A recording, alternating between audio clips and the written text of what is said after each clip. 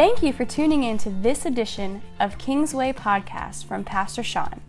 You are about to hear a message from a recent Sunday service. We consider it a privilege to be on a spiritual journey with you. So take a few moments with us and allow God to inspire you today. Amen. So you can turn to the book of Judges if you can. Yeah, I don't hear a lot of pages rustling. Judges. First of all, where is that? Well, it's the Old Testament. Yes, that's part of the Bible too. It's in the front. You know, you can go after the first couple books, you'll start seeing it. And yes, there's a book named Judges. Well, what do you mean Christians aren't supposed to judge people? We're not supposed to be judgmental. Yeah, tell that to the world.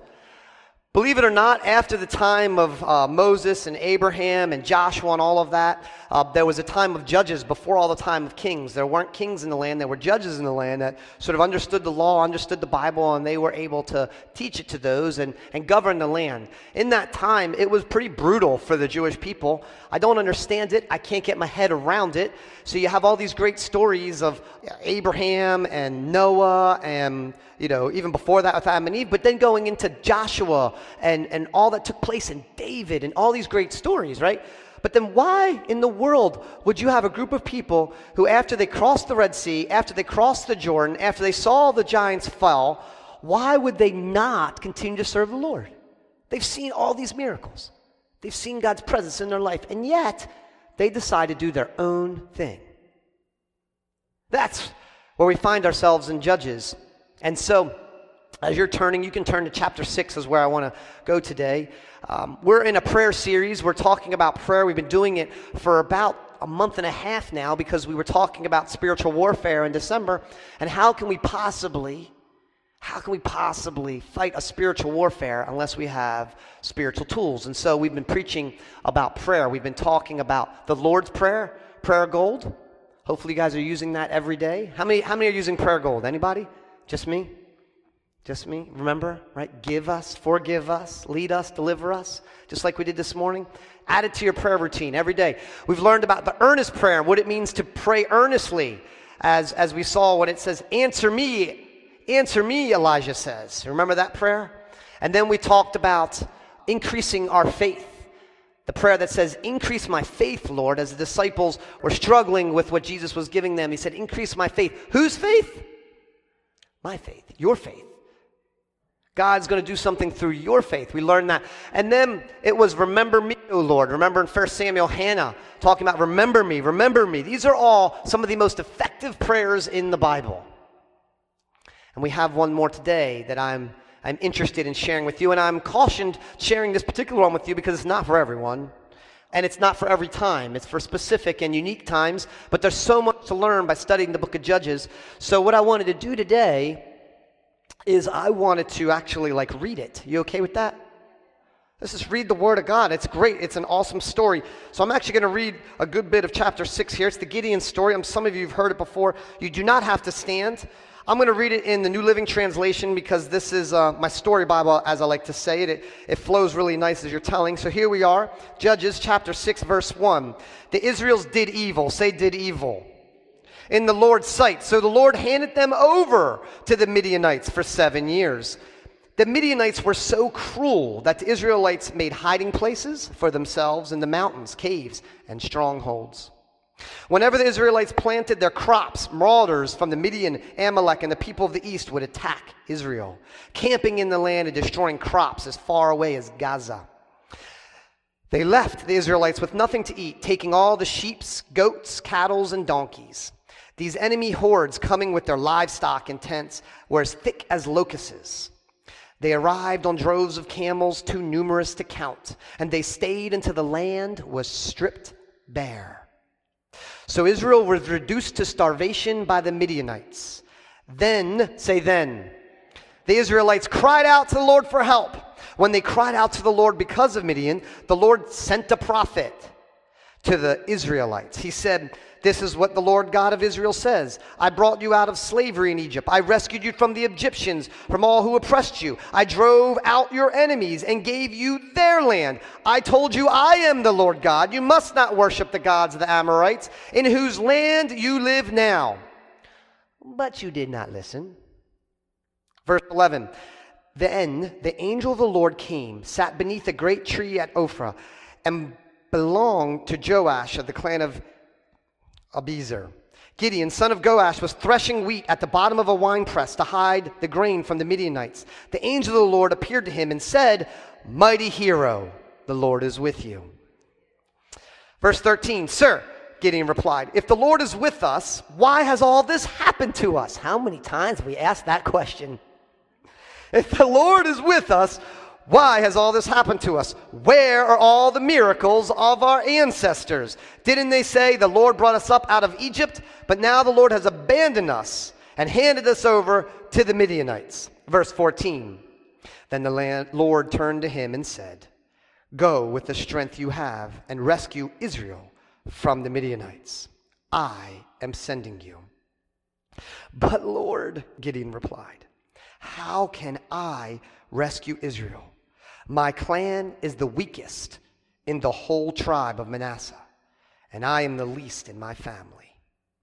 The Lord said to him, "I will be with you, and you will destroy the Midianites as if you were fighting against one man." Heavenly Father, Lord God, allow the word of God to sink into our soil.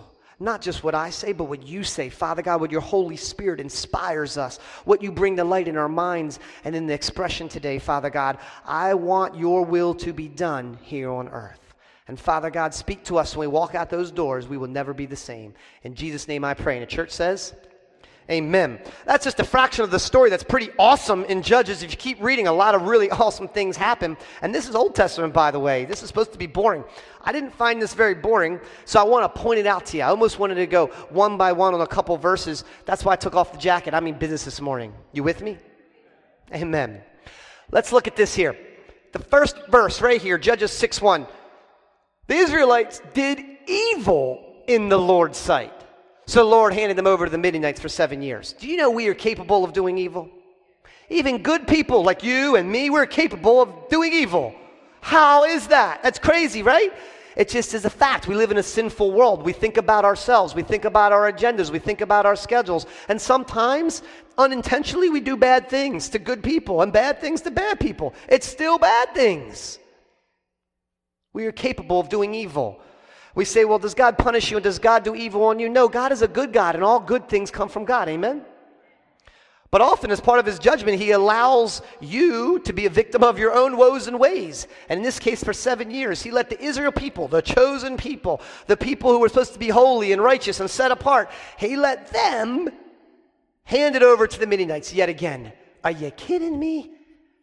This is after like all the Egyptian stuff, all the wilderness stuff. You know, you'd think they'd learn their lesson. They did not. We are also a stubborn people, and we need lots of reminders. And so this morning, hopefully, if you know the story of Gideon, this will be a refresher course on what God is teaching us and telling us. Let's look at what happens next. Oh, what was the evil that they did? Well, idols, for one. They decided to not just follow God, but to follow Baal and some of the other gods of the time. And disobedience, of course. They just stopped following not just the Ten Commandments, but the things they knew were right. They stopped doing the things they were supposed to do, even though they knew what they were. Why is this? Why? This is like you and me, by the way. None of us are perfect. No, not one. Let's keep looking. I was struck by verse 6 too. So the Israel was reduced to starvation by the Midianites. Well, before they were reduced to starvation, they handed themselves over to idols, and then they started being surrounded by these other lands, and then they came in and started serving these gods, and then these people started invading their territory, taking their homes, taking their food, and then at some point when they took everything and there was nothing left, they were reduced to starvation, and then the Israelites cried out for help. Why do we wait so long to ask God to help us? Even well-meaning Christians want to figure everything out ourselves, and then if we can't, we'll start to pray. Even these guys who knew they couldn't figure it out themselves, they waited to literally the point of death, Joe. I mean, they were like, let's just see if we can get through this. No, we're now literally going to die, and we might as well call out to the Lord God. We got to stop this, church. Using God as the medicine cabinet, using God as a last resort, using God when it's all over. What you heard from Jarrett there was using God as soon as he heard the need. He did a here and now prayer. Those here and now prayers, like I said, they're rare today. You hear a prayer, you hear a need, you pray for it now. Wherever you are, Walmart, your work, on the football field, whatever it is. I hear a need, I pray for it right now. God loves that boldness. God promotes that boldness. The Holy Spirit is prompting you with that boldness. Jared, I appreciate you setting an example for all of us. And look what happened. She didn't get healed the next day, the next minute. 3 weeks. 3 weeks. No cancer. God is good. And all the time. Let's keep going here. I'm just setting the stage. Let's look at verse 7. When they cried out to the Lord because of Midian, the Lord. Now this is one of my favorites here. You come up to the altar. Pastor Sean, I have a need. Pray for me. You know, it's sickness, it's this, it's that, it's financial, it's in a relationship, it's with my job. We pray, and almost instantly, because of our belief and faith, we expect the God to do something immediately. And often is the case he does. Surprisingly so, if you have faith for it, let it be so. Amen? We've seen it happen right here. Not just cancer, but all sorts of ailments, all sorts of situations, untenable by this world, unimaginable and unsolvable by our human ways. And God has done miracles even in this altar, even in this year. But sometimes, there's a refinement process, there's a wilderness process, there's a waiting process. So what do you think followed here? Now you have your Bible so you can see. When they cried out to the Lord, did he, I'm going to save you. I'm going to bring fire down all the Midianites and just wipe them out for you. Let's just start clean. It's that easy, right? No, let's see what the Lord did. He sent a prophet. This is what you want to hear, isn't it? When you're having a desperate need, when things are going not so well, and you can't figure out what to do next, and you pray, I'm sure most of you, Lord, help me with my finances, or Lord, help me with my child's sickness, or help me with my home situation. And by that, Lord, I mean send me a prophet. Send me somebody that will tell me everything I'm doing that is wrong and everything I'm doing that should be right? The modern day translation, this is basically God saying, get up and go to church. Go hear a little bit of my word that I've already told you and see if it fits in. Amen? You got a prophet this morning. His name is Pastor Sean. And I have no prophecy other than what I'm reading in Judges chapter 6. So I'm just telling you this morning that God has something for you. He has something for you, and maybe even this morning he could be speaking to your situation, reorienting your life, if you're paying attention. And if you're listening to the prophet. So you heard what the prophet said to them. He's basically like, okay, guys, right? We took you out of Egypt. We took you over the sea. We took you into the giants, and now you're right back here. You want to know why you're back here? It's because you don't listen. Our kids don't like hearing that, but sometimes that's the truth. Amen? Okay, so what happens next? What happens next? There are more sermons than I could possibly preach, more angles and takes on this than I've shared. I've preached Gideon a few times. So this one I'll just do a one-slider. What happens next is God looks at Gideon and he says, an angel of the Lord appears to him. Many people believe this is an image of Jesus Christ coming back and showing himself before Gideon. And he says, mighty hero, the Lord is with you. King James says mighty warrior or valiant warrior. Think about this for a second. So I want to just give you a better picture of what's going on here. Gideon, he is on a very specific, finite mission. It's get food. That's it. Get food for his family. He is quite literally the breadwinner. I mean, he's making bread, and he needs to make that bread and bring it home. And that is his job, although it's very difficult to do. He can't go out into the fields. He can't farm, gather, because the Midianites would kill him. So he gets creative, and he takes a wine press, and he sinks it into the ground. So he's under the ground, and he's dealing with the wheat. Now, many of you don't deal with wheat anymore. You buy flour and make bread. But back then, you had to thresh the wheat, which means You took the wheat and you put it on the threshing floor, the wine press in this case. You drug it across with a threshing board. And basically what happens is the wheat has like seeds, and it's inside of a capsule, and the capsule's called chaff. And you would drag it along, and the chaff is real thin, and it basically would blow away in the wind.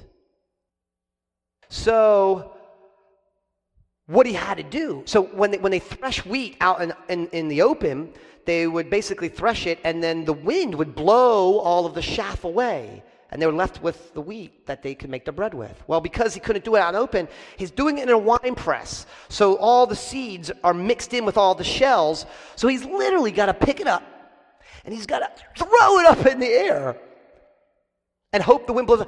And you guys know, I mean, if you've ever been like dealing with sawdust before, you know what this process is like. It blows everywhere, sure, all over you.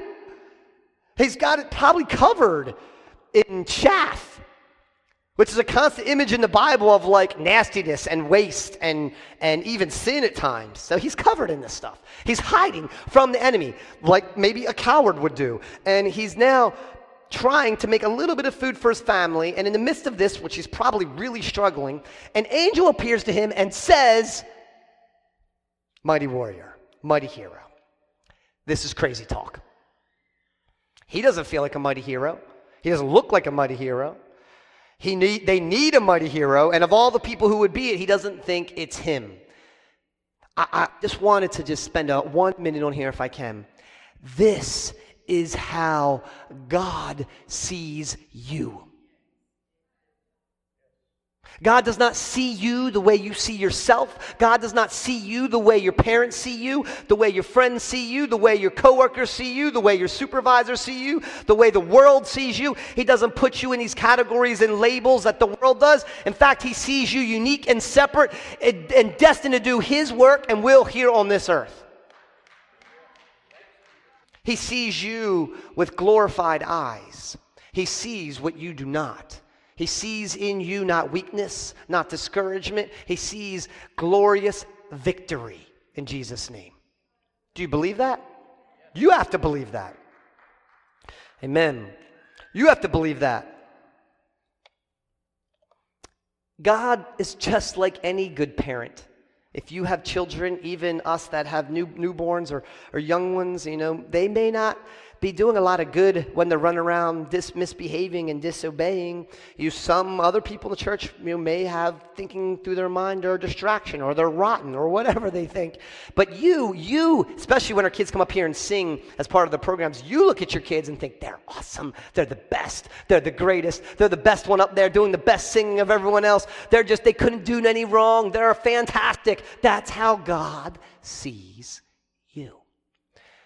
You need to reorient your thinking today, church. There are mighty warriors sitting amongst us, each one with a job only you can do.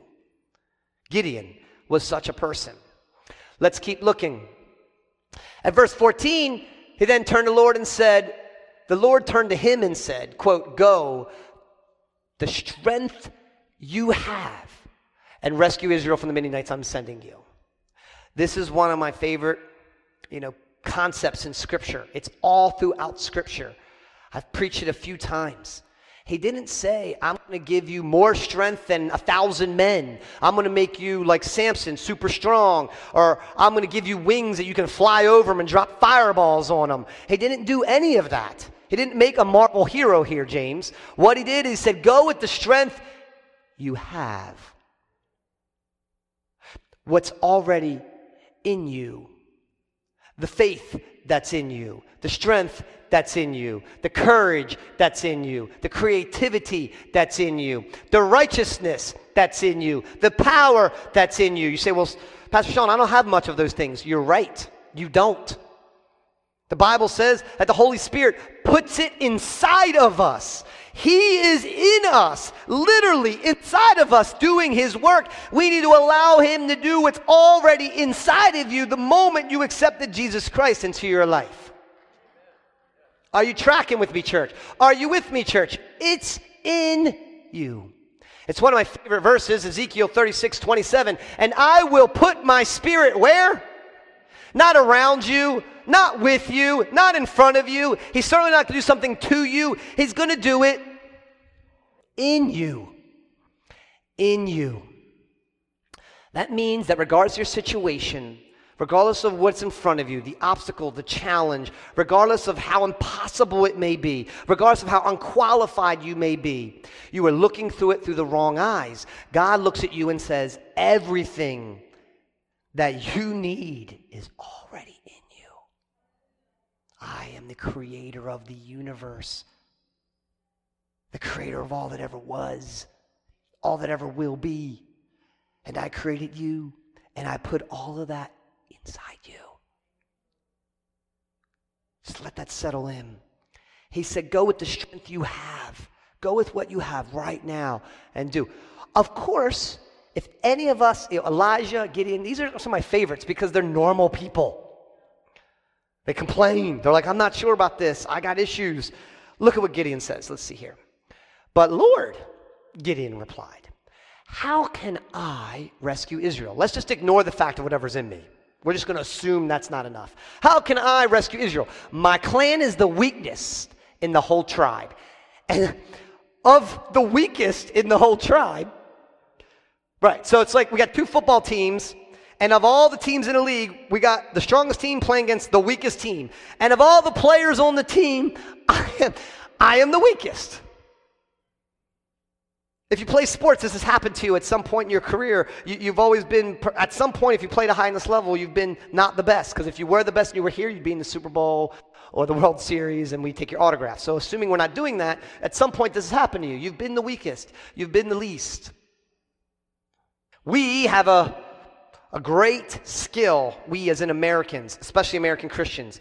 We have a great skill, which is not just judging others, but judging ourselves, always in the negative. And we look inside and we always find all the limitations, all of the excuses, all of the reasons why we can't do what God wants us to do. We're really, really good at that. So I can just sort of, if I summarize what's on the screen here, this is what we usually say to us. But Lord, how can I? How could I possibly be part of that ministry? I don't have any free time. And all these other things are important. How could I possibly lead a Bible study or come up and talk about a testimony? My nerves, that's a real thing. My wife tells me often she's going to have a heart attack if she comes up in front of us. Or how can I discipline my children right? Or pour the Lord into their life in the right way? Or how can I lead my marriage the right way? Or how can I do my job the right way? How can I do these things in the way that I know you want me to, Lord, given our culture and our society and our expectations and our commitments? How can I do it? We often make excuses. And on top of that, it's crazy, we often remind God at what our own limitations are. To me, this itself should be a sin. The man who created us, we're going to remind him of his faults. Lord, you didn't make me big enough, strong enough, not a good enough talker, not smart enough, not rich enough, not whatever enough, and now you ask me to do something. You ever been in these shoes? Hopefully the quiet among us is because I'm speaking and the Word of God is speaking to you. I think God knows who you are. I think he knows exactly who you are. I think he knows every hair on your head.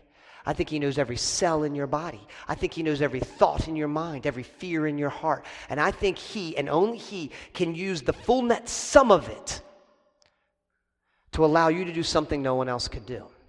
Are you with me, church?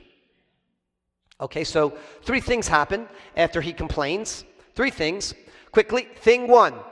The Lord said to him, I will be with you. I will be with you.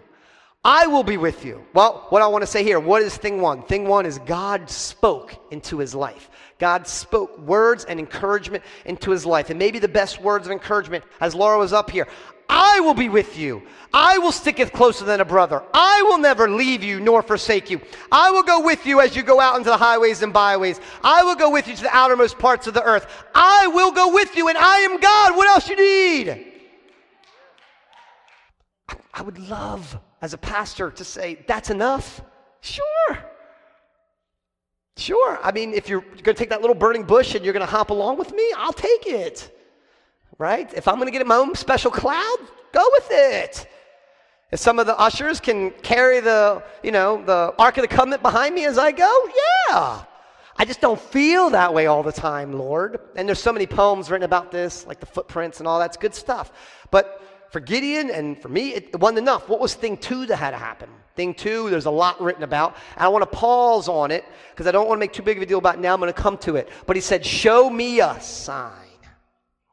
Show me a sign to prove that is really the Lord speaking to me. This is thing 2. And I'm going to come back to it, but I want to say this at this point. If it was wrong to ask God for a sign, if it was weakness to ask God for a sign, if it was unrighteous to ask God for a sign, if it was unfaithful to ask God for a sign, he would have condemned and corrected Gideon on the spot. Did he? Quite the opposite. Thing 3 happened. Judges 18 to 31, the verses I didn't read. What happened was Gideon wanted to worship God. And so the sign was he was going to go set up an altar and worship God with some of his fruits of his labor, some of his bread and some of his wine. And he brought it back to the angel and he presented that as an offering to God. God accepted it and made it disappear. He realized he was before God. He was then scared. He said, wow, before God, am I going to die now? I thought it was like dead. Or he was scared that at that moment he was going to fall dead. And the angel said, no, go. And so he then went home and he went and did what he knew was right. He went home and he had an altar set up to Baal, false god. He broke down the altar that moment. He broke it down and he set up an altar to the living God, Jehovah Jireh, to Jehovah Shalom. He set it up and he sacrificed a bull on it just as he was supposed to do, just as his ancestors had done generations before him. He was the only one in this town to do this. And you know what happened? You can go back and look. What happened is it wasn't good. It wasn't good because all the people of the town, they wanted the altar to set up for Baal. He now set up an altar to God, and so they wanted to hurt him. They wanted to take him out. That was the law of the land. They were going to stone him. But what I want to point out to you is he did what he knew was right despite all of that. He worshiped God in the midst of his trials and his tribulations. Amen? He was obedient to the instructions that he already knew. The angel didn't have to give him any specificity. He knew exactly what to do. And you know what else he did? And this is why I just got to point out. It's why I loved your testimony, Jared. It was destined. He interrupted his day. He had a day where he was at work and he was, making bread, quite literally. And then I'm sure he had things to do when he got home. He stopped all that to do what the Lord asked him to do. He broke down the temple. He did all these things. He broke down the altar. He did all of these things and interrupting his schedule, interrupting his day. And it was very countercultural. I mean, quite literally broke down an altar and he was going to get stoned for it. I mean, this is equivalent to doing what Jared is doing, meeting a coworker and praying on the spot, pulling out the Bible, worshiping at work, worshiping in the car. I don't know. You think of what your most countercultural thing you can think of as it applies to Christianity? That's what this guy did. Are you with me, church? Then the test and attack. The test was, are you going to do it? He did it. The attack was, they said, we're going to kill you now for doing it, Gideon. So, Gideon, I have a giant army out there that wants to kill me. I'm going to hide in a wine press and throw chaff all over myself. Then going to meet an angel and realize I need to do something else. So I go do something else thinking I'm going to take care of the army. And instead, my own people want to kill me now. Thanks, Lord. Are you tracking? Are you tracking? This is what happens. This is the formula. Satan will use anyone, anything, anywhere to break you down. Make no mistake. Judges 6:33. So when the people came, you can go back and look. I just want to speed it up here. When the people came, Gideon basically said, how dare you come to me? How dare you bring up Baal? He basically said, let Baal speak for himself. If Baal's a real God, let him strike me down where I stand. Oh, you didn't, Baal? So no, you better bow before God, Jehovah. And immediately they're like, whoa, they even came up with a nickname for him. You'd think he's like, hey, I got this covered now. Wait a minute, people don't want to kill me anymore. Maybe I can do this leadership thing. Maybe I can take out the 10,000 Midianites that are here with my little army. Maybe. I don't even have an army yet, but maybe. He's probably thinking it. You know how this goes. You come to a sermon, you come to a church service, revival, you hear a devotion, a friend calls you up, Facebook, you read a little thing, you feel really good inside, like, oh, I feel you, Lord, all the time. You go to sleep. You wake up, and you get that text in the morning. You read that email. What is it with us who wake up in the morning, the first thing we do is grab our phone. Who wants me? Like, what's going on? All these texts, all these emails. Sometimes before I even get out of bed, I'm looking at them like, what am I doing? And then you read something bad, and you read something that doesn't line up, and you're like, oh, no, I don't feel so good anymore. Exactly what happened. Verse 33. Soon afterwards, he took down the altar. His people were now rallying behind him. At that moment, the armies of the Midian and now the Amaleks and all the people of the east, they form an alliance, and they come and they camp outside of his town. It's like, well, Lord, I thought I was making some progress. Now I realize, it's real now. This is real. This is about to happen. God spoke. Just listen to the sequence. God spoke to him. Signs and wonders happened, an angel and the disappearing act. Obedience and faith was demonstrated, and yet it still got worse. Are you hearing me? God spoke, signs and wonders happened, obedience was demonstrated, and it still got worse. It's all through Scripture everywhere. Sometimes it goes that way. Sometimes when God has a bigger plan for you, he makes sure that plan is going to be a testimony worth telling. Amen? That's what Jared was telling you about. That wasn't no easy thing. Cervical cancer is awful. But what a plan and what a story. God is good. And all the time. So here I want to come back to it. I don't want to spend much time at all on this. But this is one of the most effective prayers in the Bible. Hands down. Show me a sign. Gideon says, show me a sign once. The angel then does the offering thing. He then says, show me a sign a second time, which was him going down to the armies and seeing a dream happen. And then there was the laying of the fleece. So if many of you know this story, he lays a fleece down overnight, and in the morning the fleece was wet and the ground was dry. And then that wasn't enough. He said, you know what? Do it again and do it the opposite way, just so I know it's you, Lord. You guys, we're like this. We're human. He actually says, don't get mad at me, but I'm going to ask again. Please just do it the opposite way. So the next day, the fleece was dry and the ground was wet. He's like, oh, it must be. So this was his exact specific request of show me a sign. Can we ask for signs from God? Well, it's in the Word of God. Why should we limit the Word of God or limit what's in there? The more important question is, why should we ask for a sign? When can we ask for a sign? How can we ask for a sign? And I just want to say here that this is not for everyone. This is not for all the time.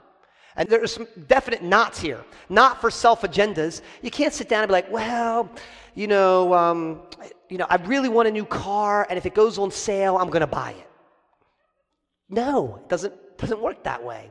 It can't be for a shortcut. Here's one of the shortcuts I see a lot. So I hear you preach about tithes, Pastor Sean, and if the Lord gives me a promotion of about $15 an hour, I'll start paying it. No, it doesn't work that way. Here's another one. So I'm going to buy a house, and I found a house that I love. I found a house that I really want to be in. I put a contract in on it. They've agreed to it, and I'm waiting for inspection to come back. So Lord, if this is your will, if this house is for me, make the inspection go perfect. And if it doesn't, then no. You can't ask for a sign for a decision you've already made.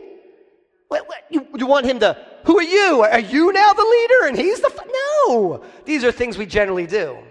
Almost in every case in Scripture, the signs are directly associated with a massive ministry shift. If you were going to shift your ministry from one thing to another thing, almost in a desperate or life or death situation, a sign sometimes is required. Or if it's purely a life and death situation, and you need to make a decision that may turn into you not living from it or you succeeding from it, sometimes a sign is warranted. Desperate times require it. Confirmation. You see, signs are awesome, and even in this case, the Lord already spoke to Gideon, people. He already spoke to him. He already told him what to do. Deep down inside, he knew he was a leader, as we see later. Deep down inside, he knew he was hiding. He knew he should have been doing something else. And he wanted the Lord to confirm in him what he already knew. Confirmation is often the situation where signs are used. God has already spoken to you. You know exactly what you're supposed to do. You just can't get over the hump. You have this last decision to make, and you need God to confirm it. But it must align with Scripture. You can't ask him for a sign to divorce your wife, a sign to commit sin, a sign to go and do these bad things. No, it doesn't. It must align with Scripture. And more than likely, by the way, heads up, it will involve a struggle. Gideon didn't get off easy here. And it absolutely requires obedience. Show me a sign. And there are people here that may at one point in their life require this prayer. And I want you to know it's available to you in Judges chapter 6. Amen? I don't know if there's anybody here today that needs such a desperate, life-changing prayer. If you do, come see me afterwards. We can talk. But I want you to know it's available. And in the instance that this is something that comes up in your life, I want you to make sure that you can go to Judges chapter 6 and evaluate and examine it yourself. For the rest of us, what do we do? What else can I get from this sermon? This is awesome. I want to share this with you. This did not come from me. In fact, I've been reading a bunch of different literature, and I came across this from Tyndale, and my summary of it is focus on your current calling. The problem with sign messages or sign prayers are we feel like we can go through life and just say, well, when a sign comes my way, I'll stop what I'm doing and wait for signs, and we'll just conduct life that way. Tyndale writes like this: most of us want to know God's plan for our lives, but are unsure how to find it. One common misunderstanding is the idea that God's guidance will come to us out of the blue, and that nothing has to be done, and it has nothing to do with what we're doing right now. Or on the other hand, if we're always looking around for God's next assignment, we run the risk of ruining whatever it is God has called us to do today. Fortunately, the Bible points out a different type of guidance that does not put our current projects and our current ministry in jeopardy. In this Bible description of Gideon, it shows how God guides him and many others. We see that God often calls while people are completely immersed in the challenge of the moment, often their personal ministry. And this is so true of Gideon. His ministry and his vision were pretty limited, yet he was utterly committed to it. His challenge was to obtain food for his family, even though the hostile invaders were making the growing, gathering, and preparation of the food almost impossible. Gideon was determined and resourceful. He put a wine press to double duty by turning into a sunken threshing floor. It lacked ventilation to blow the chaff away, but at least it worked, and it was hidden from the enemy invaders. Gideon was hard at work when God sent him a messenger. Gideon was hard at work doing the task in front of him. The calling of his ministry was to his family, was to his marriage. That's what he was doing. And a call to the next level happened when he was focused on that thing. A bigger and more impactful ministry was presented to him. A much more difficult challenge. Church, I'm here to tell you, you don't need to go looking for signs. You don't need to go praying for signs for your ministry. What will happen is you'll be in your ministry, in your situation in life, when you're fully dedicated and committed to it. You know your role. Remember that sermon? When you know your role and star in your role, then God will begin to speak to you. And when he does, allow him to move in you, and maybe then we talk about signs. But first you need to focus on what you're doing today. Amen? Let's not sit back and expect, I'll be in ministry when the Lord calls me to it. Oh, he didn't call me today. He didn't call me today. He didn't call me today. Or, I'll be in my Bible when the Lord calls me to it. Or I'll worship when the Lord calls me to it. No. We have a plan that God has laid out for us. We should follow it daily. Amen? Amen. Let me finish up here real quick. The Lord said to Gideon, this is great. I got a couple ending pieces here. The Lord said to Gideon in chapter 2, you got too many warriors. He's up against 10,000, 50,000. The Bible's unclear, but it was probably those numbers.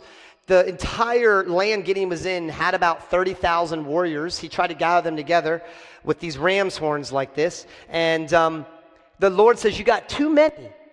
If I let all of you fight, Your people will boast to me that they saved themselves by their own strength. Sometimes you'll pray.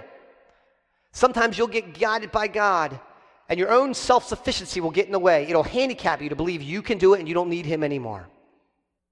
Just let that sink. They went from 32,000 to 10,000, and he still said it's too many warriors. He took them down to the spring. They drank a little bit of water. He left with 300 warriors. 300 warriors to fight the entire Midianite army. The Bible is saying simply trust in God. Do not try to work all the details out yourself. Don't try to work out what colleges I'm going to figure out. Now, if I call this professor, and if I manage this, and if I do that, and if I have these perfect grades here, and if I work at this job here, and this extracurricular here, maybe you can force your way in. Does that mean it's God's plan? Or with your spouse, or with the roof. Hey, real quick, this roof on this building that we got here wasn't because we went out and got a massive loan and went and petitioned the whole community and went and asked for all of these hand-me-downs and charity. No. You know, in fact, I didn't even mention it to any of you when we came and had that business meeting, and God spoke to each one of you individually. God spoke to Rosedale individually and made it happen. There's no claiming that I made that happen or any of you made it happen. God made that happen. Amen? Do you have any more thoughts, Sean? I do. Judges 8. This is the next one. Now they went and they beat the Midian army. They torched them. They actually killed themselves, by the way. Then they were running out, and the 300 got to chase them down. After they beat them, the people asked Gideon, why have you treated this way? Why have I treated you this way? I just saved your life. He then says, why didn't you send for us when you first went out to fight the Midians? And it says here, they argue heatedly. I just want to point out to you, when you're in ministry and when you're praying hard and when God is speaking to you and when you start to step out in faith and do things, sign or no sign, and God begins to use you, people can get mad at you. They'll get mad if you're not doing it the right way. You're not doing it the way I would do it. Your ministry, you gotta do it. You gotta do it my way. Don't do it your way. Oh, you had some success. You were lucky. You know, if I was involved, it would have been better. Always complainers in ministry. If you're a complainer today, I'm not talking to you. I'm talking to the person who gets complained to. Don't worry. The bigger point is, so often we as Christians, we are so creative at being able to take a blessing in our life and demonstrate how it's now a curse in our life. God bless them, save them. And there are people that were saved complaining about it. Internal politics, reasons to stop your ministry. Satan will use whomever, wherever, to do exactly what he wants. Amen? I have one more thought for you as I close this message. And again, I'm just reading the Word of God today because I just felt like today was one of those days we just need to go through it. Amen? There's one more thing. When God calls you to these bigger challenges in ministry, the situation's going to look more complicated. There's going to be less people to help you. When you are successful, people will probably complain about it. And there's one more thing. This one is the one I'm most worried about. This one is the reason why you don't see every prophet in the Bible asking for a sign. It's the reason why the disciples didn't go through over and over again asking for a sign. I believe that there's a time and a place to ask for a sign. I do. But why doesn't he do it more often? Well, we get an indication here. God saved the people. They weren't very happy about it. Oh, it's far worse than that. Far worse. The next chapter. Verse 33. As soon as Gideon died, the Israelites prostituted themselves by worshiping the images of Baal. They forgot the Lord their God, who had rescued them from all of their enemies surrounding them. We believe that God can do all things, things that we cannot, that he needs to be in control and we need to step aside. We need to fight the warfare spiritually, not physically. And when we do, his name is glorified. And when we follow him, his name is glorified. And when we bless others, his name is glorified. When we serve others, his name is glorified. And when we love others, his name is glorified. The word of God is clear. But when we ask for signs and we move our ministry and we do not have a full vision and we don't follow through 100%, and Gideon is just like the rest of us who didn't follow through, the end result was the exact opposite that God wanted in the first place. And they all forgot. Why do we come to church this morning? Because every one of us, Gideon included, needs to come into God's presence, a holy place, and remember how good God is. Sign or no sign, ministry or no ministry, wilderness experience or spring experience, you need to remember how good God is.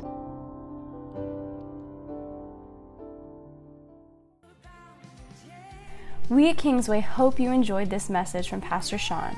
It was not by chance you listened to it. God is speaking to you. Visit kingswaycc.org to find the podcast from Pastor Sean.